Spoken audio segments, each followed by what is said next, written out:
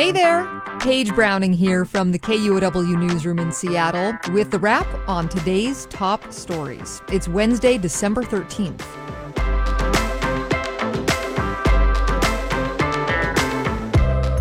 Federal labor officials want to require Starbucks to reopen 23 stores that closed during a wave of unionization. Prosecutors with the National Labor Relations Board will seek an order that would require the company to bring workers back to those locations and pay them for their loss in earnings.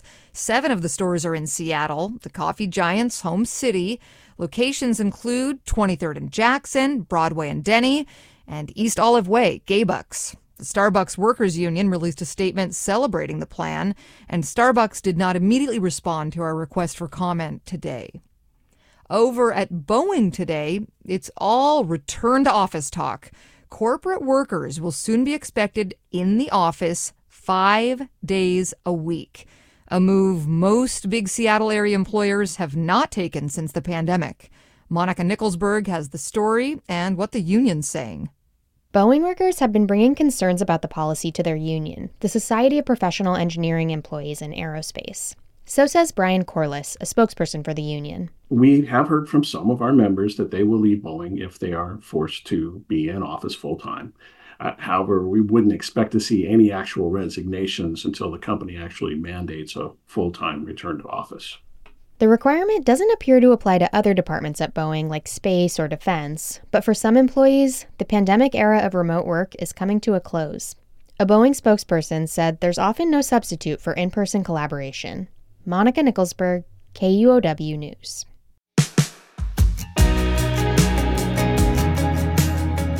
All politics is local, as the saying goes, and that's especially true when the politics are about feeding those in need. Washington State could turn away families seeking food assistance next year if Congress fails to approve adequate funding for WIC soon.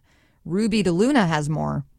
WIC provides food for low-income mothers and babies. Since 1997, WIC hasn't turned away applicants since the program has enjoyed bipartisan backing. But that support is in doubt as lawmakers clash over funding for the next fiscal year.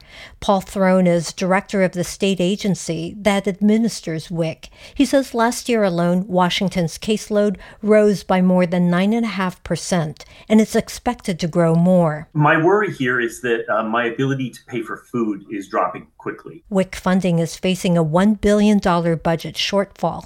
Some states could reduce their caseloads by creating a wait list. In Washington, an estimated 38,000 people could be turned away. Ruby DeLuna, KUOW News. You got a sidewalk on your street, or even better, a flat, usable sidewalk?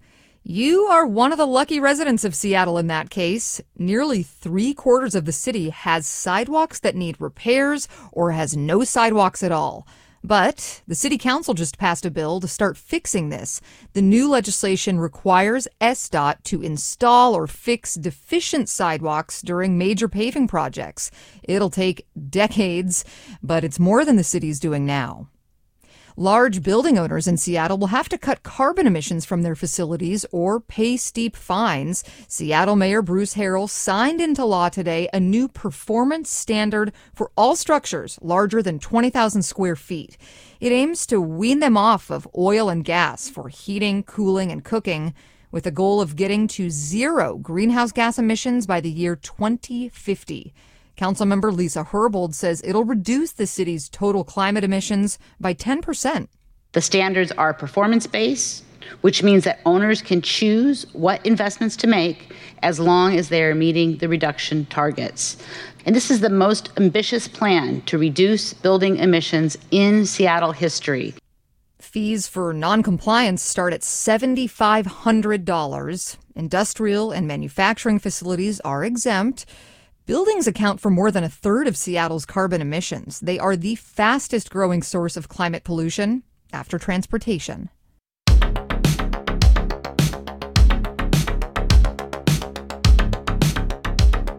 Governor Jay Inslee is proposing the state spend another $460 million on behavioral health over the next 2 years. It's part of his budget pitch to lawmakers ahead of the 2024 legislative session. Inslee says his proposal lays out what's needed to ensure the state has enough mental health resources as demand for them continues to rise. And we figured all we could do, build all the buildings, buy all the buildings, staff all the positions as fast as we could, and then we assigned a number that would take to get that job done.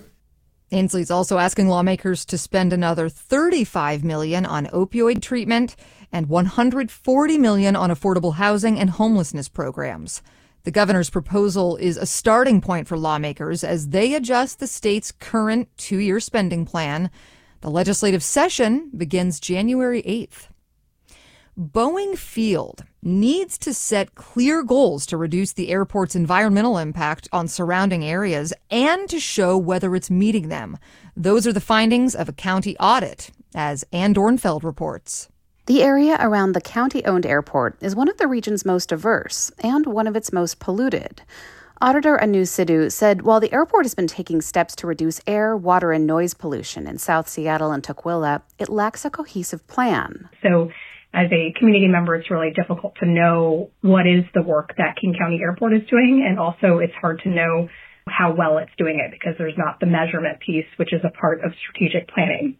The audit found the airport needs to formally involve the community in decision-making processes and better communicate things like noise pollution levels to the public. It was the first audit inspired by citizen input since the county started soliciting audit ideas from the public. The county is now taking suggestions for audits to conduct next year. Ann Dornfeld, KUOW News.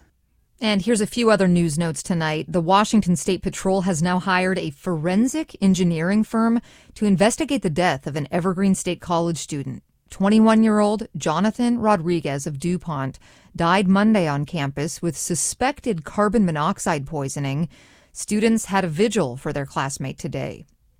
And Washington State's latest carbon auction has raised nearly $500 million from businesses that pollute the climate. The auction was last week. Big polluters in Washington have now paid more than $2 billion this year for the right to keep polluting. And that's a wrap from the KUOW newsroom in Seattle. Our producer is Andy Hurst, and I'm Paige Browning. We'll be back tomorrow with another news roundup. See ya.